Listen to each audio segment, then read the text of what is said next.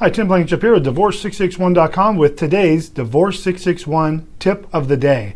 So if you are going to modify child support or spouse support, keep in mind that the court has the ability to make changes. They retain jurisdiction over the issue of support, both child support and spouse support in most cases.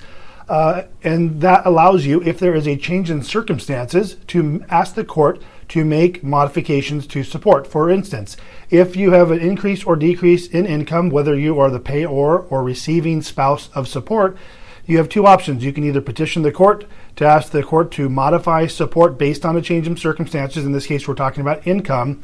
Or what I first tell my clients is if you guys are still on good terms, to speak to your spouse, let the other spouse know about the change in circumstances as far as income. Let me run some numbers regarding child support and spouse support.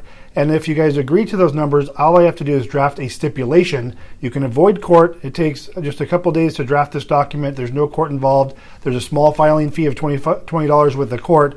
I draft the document, you guys sign it, and you're done. As opposed to going to court, filing a motion, having the other person served, going to your hearing, and having the judge make the order. I did the longer video about this called Stipulate versus Litigate, meaning come to an agreement as opposed to going to court. Hope you enjoyed today's Divorce 661 tip of the day.